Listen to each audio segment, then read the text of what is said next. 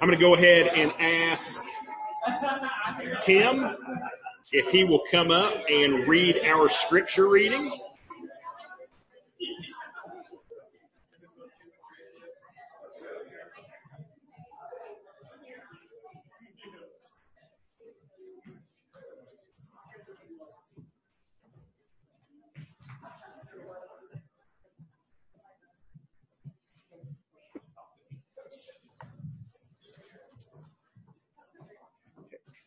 Our scripture reading is from the book of Luke, chapter 9, verses 7 through 9, and then we're going to have a skip, and then from verses 18 through 22.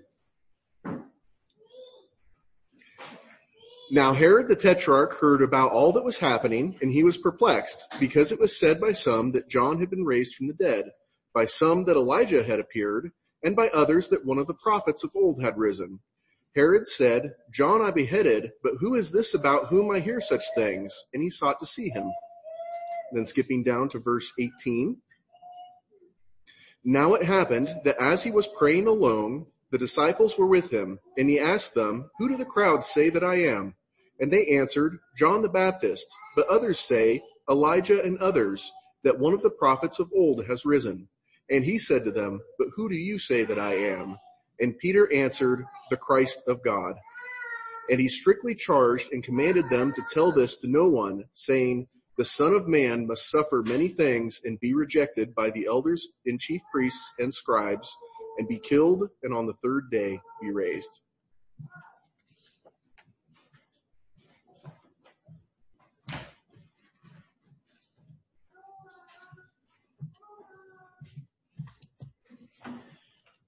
All right, let's go to the Lord in prayer again.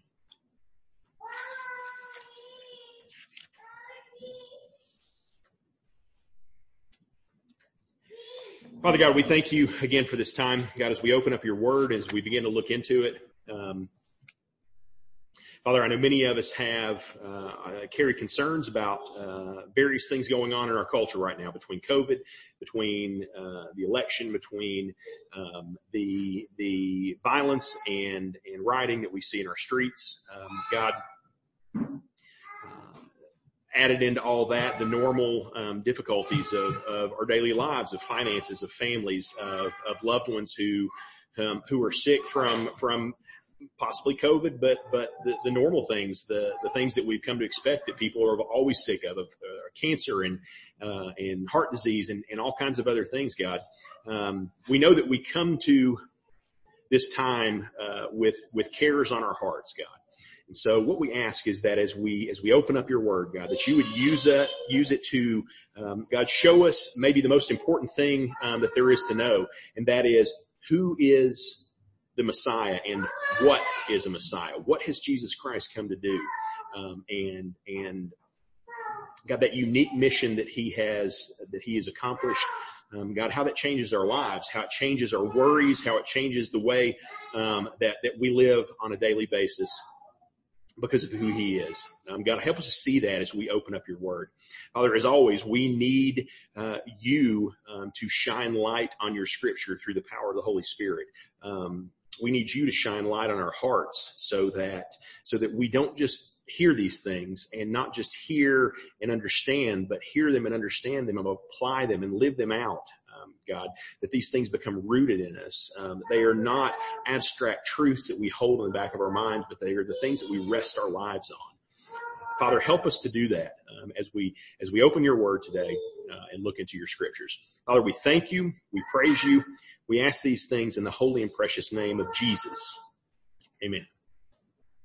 Okay, so we began, Tim opened us up with that reading from Luke chapter 9, and we talked about how if you've been watching on Zoom or Facebook Live a couple of weeks ago, we skipped over verses 7, 8, and 9, and I mentioned the fact that we were going to come back to those because they made more sense connecting into this other section. Well, we're at that other section now, and essentially what we see in that passage is that the news about who Jesus is getting out. Like, people are starting to hear about Jesus. It's not just the blind and the lepers and the common people who are coming for help to Jesus, right? We find out in this passage that all the way up to Herod the Tetrarch, who is the king of one of those regions, that you remember the Roman Empire had come in and taken over control of the whole region, but then they had sort of farmed out rule to a couple of local ethnarch type people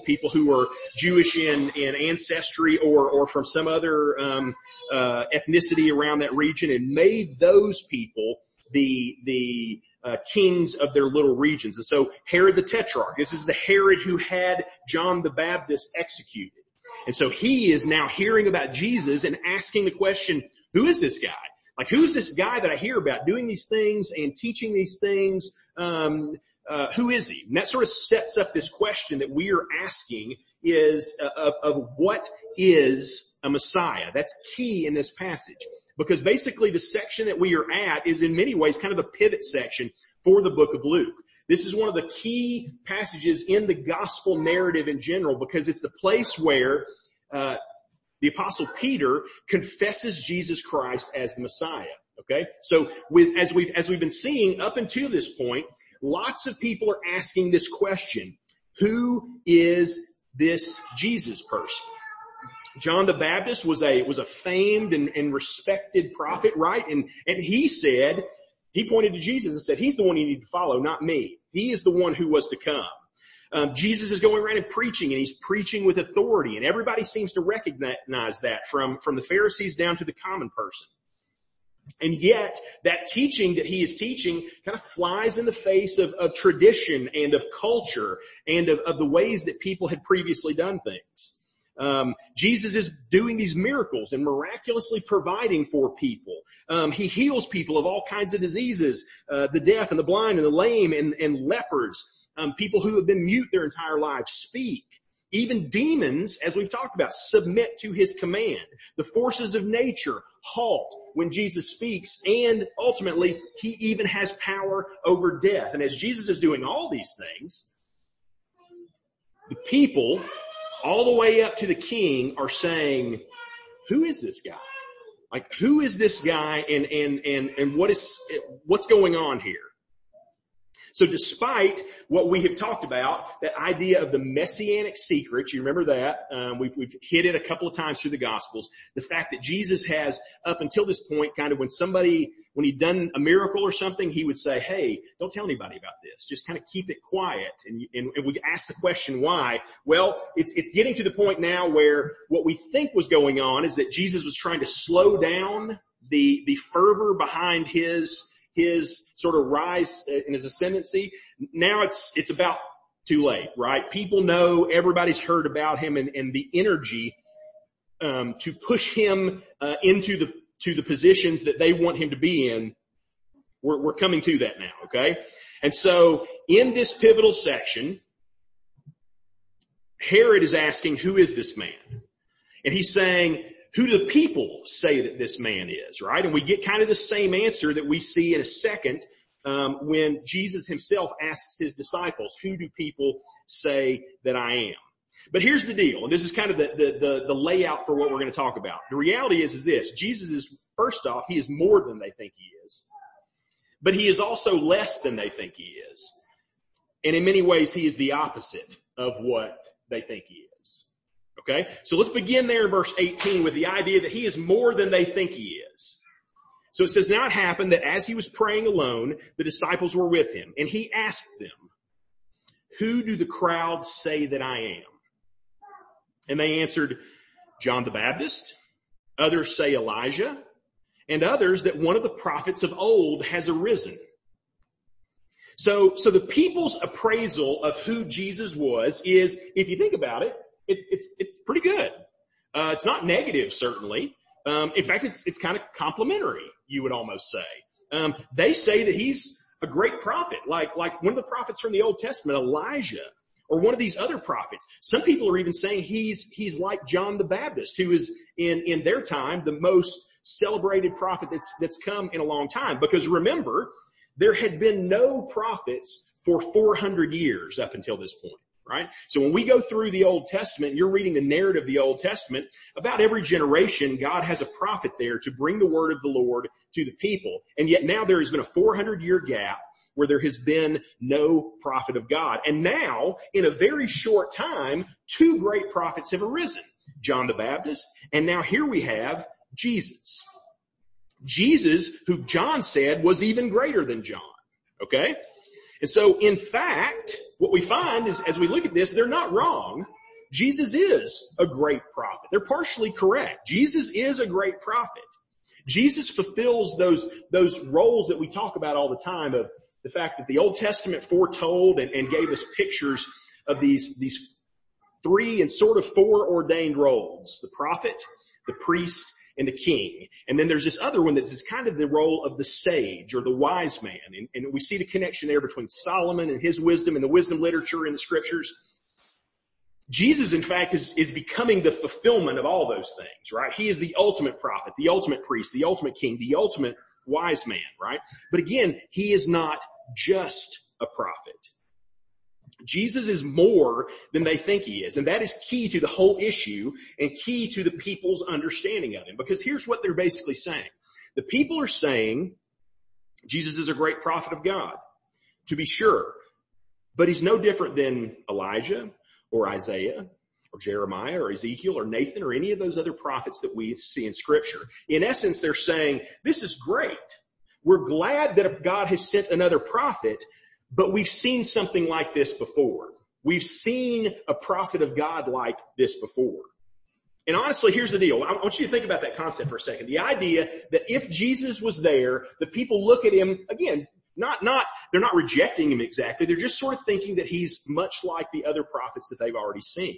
And I would argue that in some ways that's the most close way of characterizing what the modern or secular or sort of the spiritualist view of Jesus is.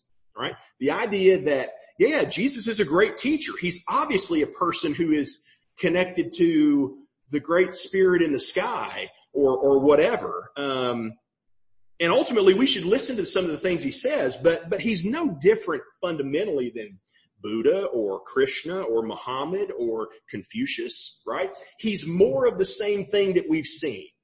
He's got some wisdom there. We should probably listen to him on some of these things, but he's just more of the same, okay? That's I think how the people are seeing him. That's what we see in their responses. Well, he's like Elijah. He's like one of the other prophets. He's like John the Baptist. Except, here's the thing. That idea is one of the great offenses of Christianity. The idea that Jesus is more than just a prophet, more than just a teacher, more than just a wise man is one of the two great offenses of the Christian message. Because again, the world is fine with Jesus as long as he will simply be part of the pantheon of other religious leaders throughout history. Right? As long as he can just step in and give a little bit of wisdom and you can take it or leave it, then everybody's okay with Jesus. Recognize the fact that the early Christians would not allow Jesus to be that. They would not accept that Jesus was just another prophet is what was getting them killed in the first century. Right? It is the reason why they were being fed to lions. It is the reason why they were being covered in tar and pitch and being lit on fire like tiki torches in Nero's garden parties. Okay? That's the reason they were dying. Not because they said all the other things about who Jesus was, right? The Romans didn't have a problem with the idea of a God who took on flesh, or a God who was born of a virgin, or really a God who died on a cross, or even a God who rose from the dead. They didn't have a problem with those ideas. That wasn't why they didn't like Christians. What they had a problem with was the fact that Christians said, he's not just another man. He's not just another prophet. He's not just another God.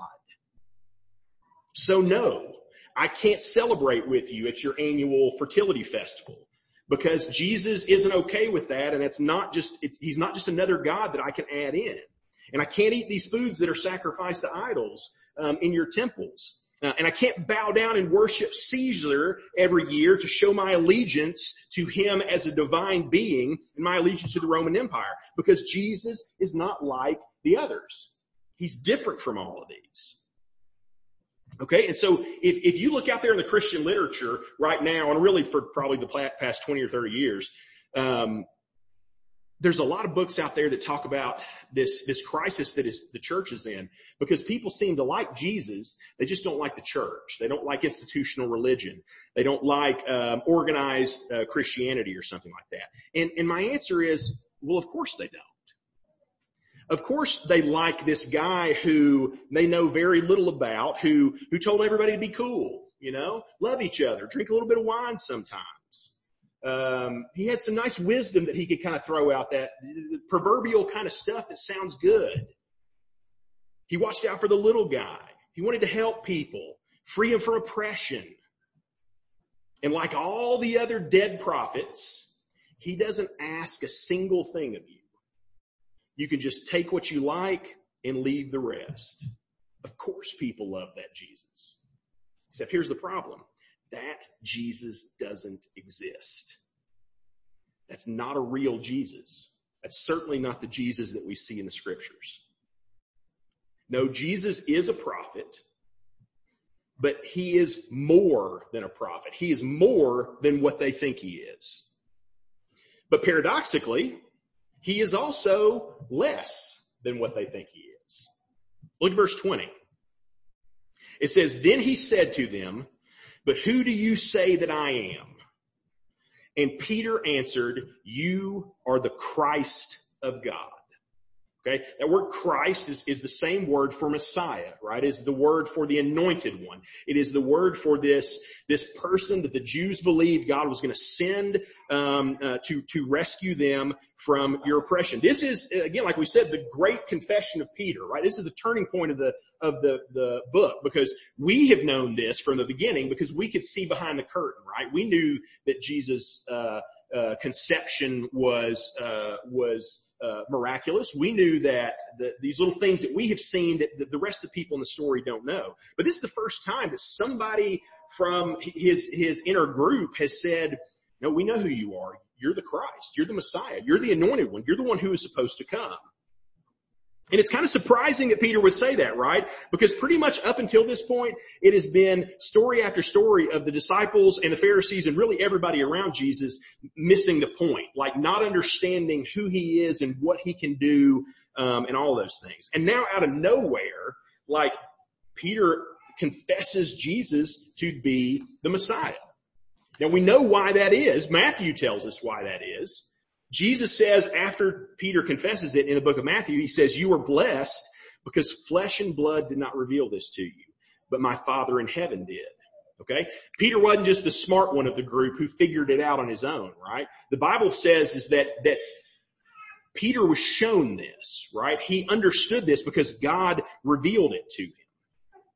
Luke doesn't share that part of the story, but Matthew and Mark do. Luke does, though, tell us how Jesus responds to Peter's confession. What does it say in verse 21? It says, "He strictly charged them and commanded them not to tell anybody this." Okay, so again, that's that weird idea where, like, why would Jesus not want people to know that he was the Messiah if he is the Messiah? That idea of the messianic secret. Just like when people called him a prophet, Jesus, the reason why he doesn't want people go around saying we found the Messiah is because he knows that they don't understand what a Messiah really is. They don't understand what the Messiah has actually come to do, right? What they don't realize is that Jesus is less than what they think he is. He's not going to live up to the things that they hope Jesus is going to be. Everybody thought they knew what a Messiah was going to do and going to be like. And as we've said probably many times over the course of, this concept comes up a lot in a lot of different places. But the Jews thought that the Messiah was going to be a conquering king. That he was going to overthrow the oppressive rule of the Romans. That he was going to return Israel to its glory, to its autonomous sovereignty under God. And Jesus knew that if he openly claimed the role of Messiah, that people would rise up and push him forward as a military, political kind of leader. The problem is that everyone be willing and happy and eager to accept him as Messiah as long as he was the kind of Messiah that they wanted him to be. Now, the perfect example of that is when Jesus comes into Jerusalem during the last week of his life, during Holy Week, right? On Palm Sunday, he rides in, and what are the people saying? Glory to God in the highest. Hosanna, Hosanna to the King of Kings. They are ushering him in to Jerusalem as the coming king, right? 7 days later, what are they saying? Crucify him. Crucify him. Give us the rebel. Give us the insurrectionist Barabbas. We'd rather have him. He's the kind of guy we're looking for. The kind of guy who's going to actually do something against the Roman Empire. The kind of guy who will cut a guy's throat in an alley somewhere because it's what's best for Israel and it's against Rome. That's who we want. This Jesus guy, you can do whatever you want with him because he's not the kind of Messiah that we're looking for. Jesus was not who they expected him to be. They wanted a king. They wanted a conquering king. And guess what? He's going to be that one day. All right. We go to the book of Revelation and we see that magnificent passage in Revelation 19 about Jesus showing up on a white horse. Right. And if you've ever read a fantasy novel or watched any kind of story, you know what it means when somebody shows up on the white horse. Okay. They're the hero. They're the conquering hero. And so Revelation 19 tells us this. It says, and I saw heaven opened and behold a white horse, and the one sitting on it is called Faithful and True, and in righteousness he judges and makes war. His eyes are like a flame of fire, and on his head are many diadems, and he has a name written that no one knows but himself. He is clothed in a robe dipped in blood, and the name by which he is called is the Word of God. And armies of heaven, arrayed in fine linen, white and pure, were following him on the white horses. And from his mouth comes a sharp sword with which to strike the nations. And he will rule them with an iron rod. He will tread the winepress of the fury of the wrath of God Almighty. On his robe and on his thigh he has a name written, King of Kings and Lord of Lords, right? I mean, Jesus comes in tatted up, right, with these names all on him, right, swinging a sword, shooting laser beams out of his eyes or whatever, and we go, man, that's the king that I want. That's the one I want. All this nonsense in our world and all these sinful people manipulating everything, that's the kind of Messiah that I'm looking for, right? The problem is it's not yet. We don't have that Messiah yet. He's coming, but not yet. And here's the deal, man. I gotta say, and I don't want to be political, right? But do you think the people who stormed the Capitol are not thinking in these terms, right? They're thinking in these terms of saying, I want a conquering king. I want somebody who says, forget the system. I'm coming in there and I'm taking over and I'm doing what I'm going to do because it's good and right and we're going to win this thing. The Jews wanted a figurehead. They wanted someone to represent their political, social, and military goals. And again, we do that every day in politics. Both sides sometimes wave the Jesus flag and say, man, Jesus gives authority or validity or the moral high ground to my cause. Jesus is on my side. But the problem is that Jesus isn't an elephant and he's not a donkey and he's not a mascot. Now again, I'm not saying that all the issues that come along with those things aren't important. Man, I don't think Jesus is partisan. But I think he cares very much about the individual issues, right? When we talk about the abortion issue, right? When we talk about issues of that weight of the murder of children, okay? Jesus cares about that stuff. So I'm not saying that Jesus is just separate from all these things, but he isn't your political mascot. Jesus didn't come to save the world by conquering it, or at least not yet. He came to convert our world. The gospel is a spiritual revolution in our lives, not a political revolution. No, for now, Jesus is less than what they expected him to be, right? He's more than a prophet, but he's less than this Messiah that they had hoped for. And yet, at the same time, he's completely the opposite of everything that they thought he was going to be. So verse 21. It says he strictly charged them and commanded them to tell no one, and saying, the Son of Man must suffer many things and be rejected by the elders and the chief priests and the scribes and be killed and on the third day be raised. The Messiah has not come to conquer. He will suffer, he will be rejected, and he will die. And you see the Messiah's appointed task is actually the exact opposite of what the people want from him. They don't want a Messiah that dies. They want a Roman Empire that dies, right? They want a Messiah that kills, not a Messiah that dies. Jesus has shown his power already, right? He's shown his authority over all these things. But now he begins to show us that his power and his authority will not be used in the way that seems logical to the people of Israel.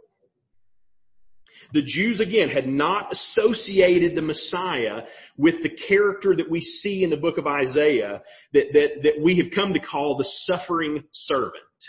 Okay? So for some reason, and again, it depends on which tradition you look at, and there's all these different ideas. These are prophetic passages. So the Jewish people were doing the same thing that kind of we do about prophecy, right? Some people have this idea and some people have this, and there are all these different ideas going around, right? But when you read the book of Isaiah, you see these passages between chapter 42 and 52 of this character who we have come to call the suffering servant. We see this idea of this man who is a leader of Israel, but who will be rejected by Israel. Okay? But for some reason, the Jewish people had not made that step of connection, right? And I think at the very least we can say maybe the reason is for the same reason that nobody else had either. Why? Because these things are spiritually discerned. The same way Peter figured this out is not because he was smarter and more biblically literate than everybody else. It's because the Holy Spirit revealed these things to him. And so they see it, okay? The disciples are beginning to see who Jesus is, but they still are like, I don't get the fact that you're supposed to die, that you're supposed to suffer. In the other accounts of this passage, when Peter gives the confession of who Jesus is, do you remember what happens? Luke doesn't tell us. But in the other ones, when Peter says, "You are the Christ," then Jesus says, I've come, I'm going to be suffer, I'm going to die, and that's what's going to happen. And then what does Peter do? He says, "That'll never happen, Jesus. We'd never let that happen. We're going to protect you. Don't talk that way. You're going to discourage everybody," right? And Jesus says, "Get behind me, Satan, because the things that you were saying are not the things of God. They're the things of the devil." Okay? We don't see that passage in Luke, but that's exactly what happened. They're beginning to see that Jesus is the Messiah, and yet they still think he's a different kind of Messiah, but he's the opposite of that. And man, here's the deal. That's the other great offense of Christianity. Not only the exclusivity of Christianity, the fact that Jesus is something different, but this crazy idea that the Messiah has come to suffer and to die and to go to the grave and then be raised again. It seems crazy, even perverse in some people's minds, to imagine that God would actually kill his own son, require the death of his own son. So much so that there are commentators out there, liberal commentators, who talk about how the traditional view of Christianity in terms of the atonement is cosmic child abuse, right? How could God, the God that we believe in, ever require the death of his own child? It's awful to believe in something like that. What sort of awful, archaic God would demand blood payment for sin? Isn't God bigger than that? Isn't he more noble than that? Isn't he above all this, our silly sins that we have down here on earth? But here's the deal. To save through defeat, to bring life through death, to exalt through humility, to bless through sacrifice. That is who the Messiah is. That is what the Messiah was meant to do. That is the Messiah who was foretold for hundreds and thousands of years before his coming. And again, we might feel like they were crazy not to connect the dots until we look at our own lives and we realize that, man, we don't connect those dots very well often either. The truth is, I think it's sort of normal to reject that picture of Jesus. That would be the normal thing to do. The problem is it's the wrong thing to do. In terms of our human understanding, none of this makes any sense. The world rejects the grace of God. It rejects the idea that God's Son has to die to save you and to save me. It wants a system based on works and morality and religious observance, and I'm a decent person. Because then I can give you something, God. You tell me what to do and I'll do it, and I can earn this salvation. You'll owe me something.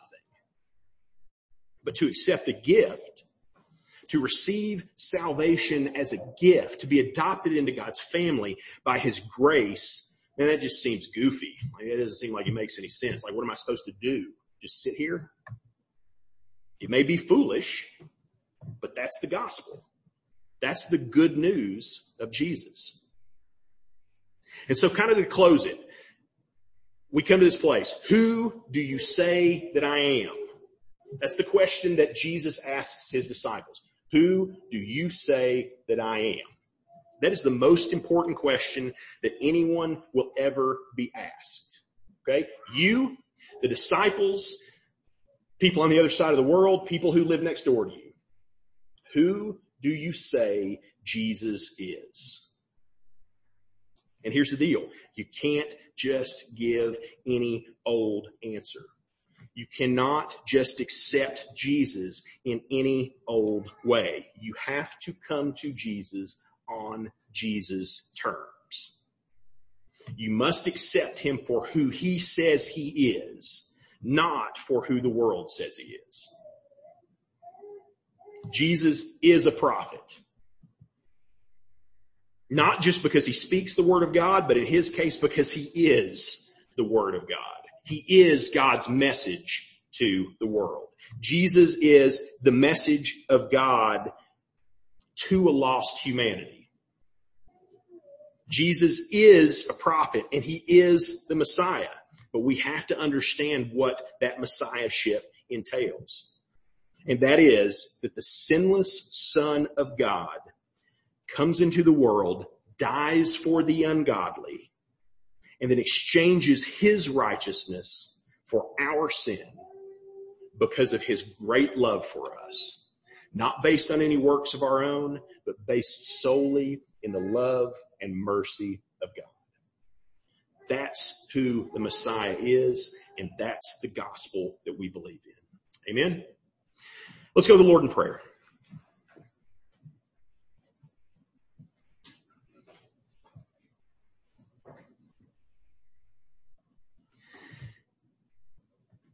Father God, we come to you now praying for our country.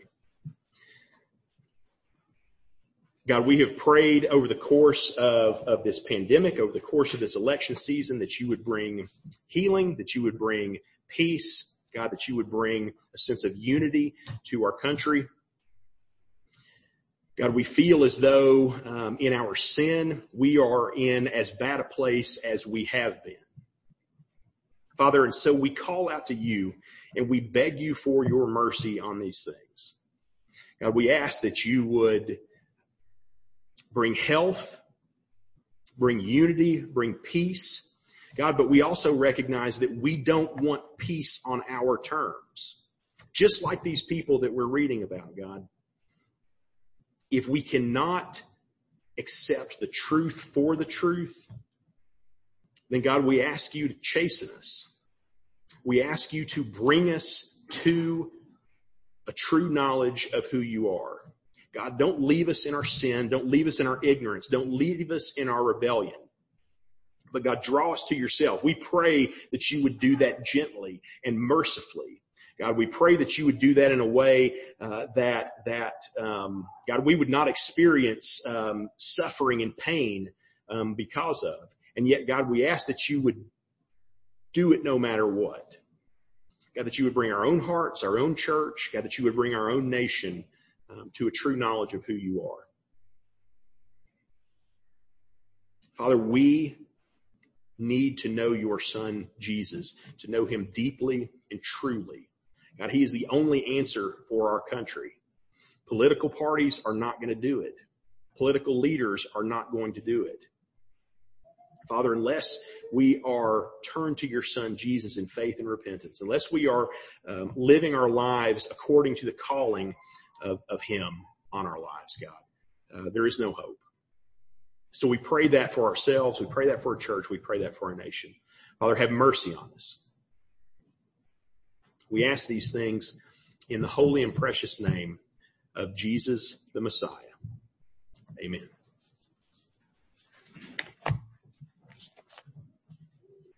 Please stand and sing the closing song.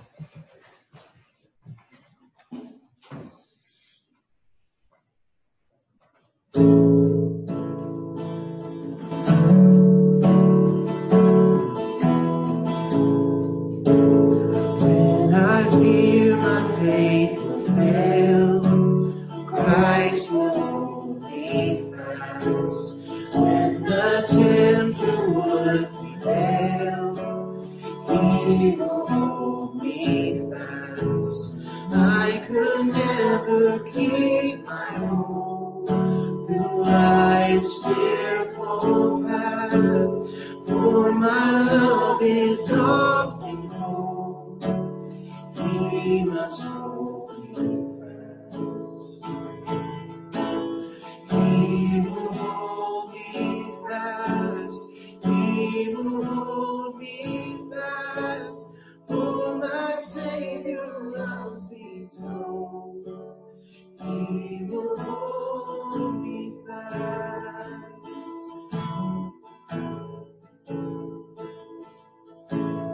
'Cause He saves are His delight. Christ will hold me fast. Precious in His holy sight. He will hold me fast. He'll not let my soul be lost. His promise it shall last. Bought by Him at such a cost. He will hold me fast. He will hold me fast. He will hold me fast. For my Savior loves me so. He will hold me fast.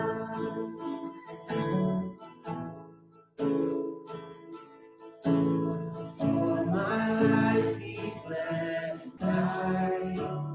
Christ will hold me fast. Justice has been satisfied. He will hold me fast. Raised with Him to endless life. He will hold me fast till our faith is turned to sight. When He comes at last, He will hold me fast. He will hold me fast. For my Savior loves me so. He will hold me fast. He will hold me fast. He will hold me fast. For my Savior loves me so. He will hold me fast.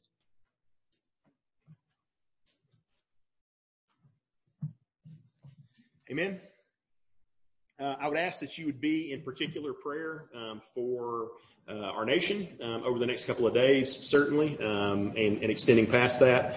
I read a quote from a brother who was in seminary with me. He's a pastor in Kentucky, and he's a history guy and very versed in the Puritans and the Reformation era and all these things like that. And he said, he made a comment online, and he said, "Man, if the things that had happened in our country had happened in any other generation, I feel like there would have been a brokenness, and people would have been on their knees in prayer, and there would have been this nationwide calling for prayer in a way that he said, I don't feel like I'm seeing right now." And I thought to myself, and I said, yeah, I think you're right. We're not seeing that. And I believe that's significant. It may be significant of the symptoms of our illness as a nation. but it is certainly, what we are called to, and we know that God works through those things. Okay. And so I'd ask you to pray, pray more than just your normal amount of prayer, over the next few days as we continue to see the way, things play out. So, other than that, we'll see you next week. It's good to see you. Good to be in physical presence, with each other again, and, hear this benediction as you go. May the Lord bless you and keep you, make his face shine upon you and be gracious to you, turn his face towards you and give you peace. We'll see you next week.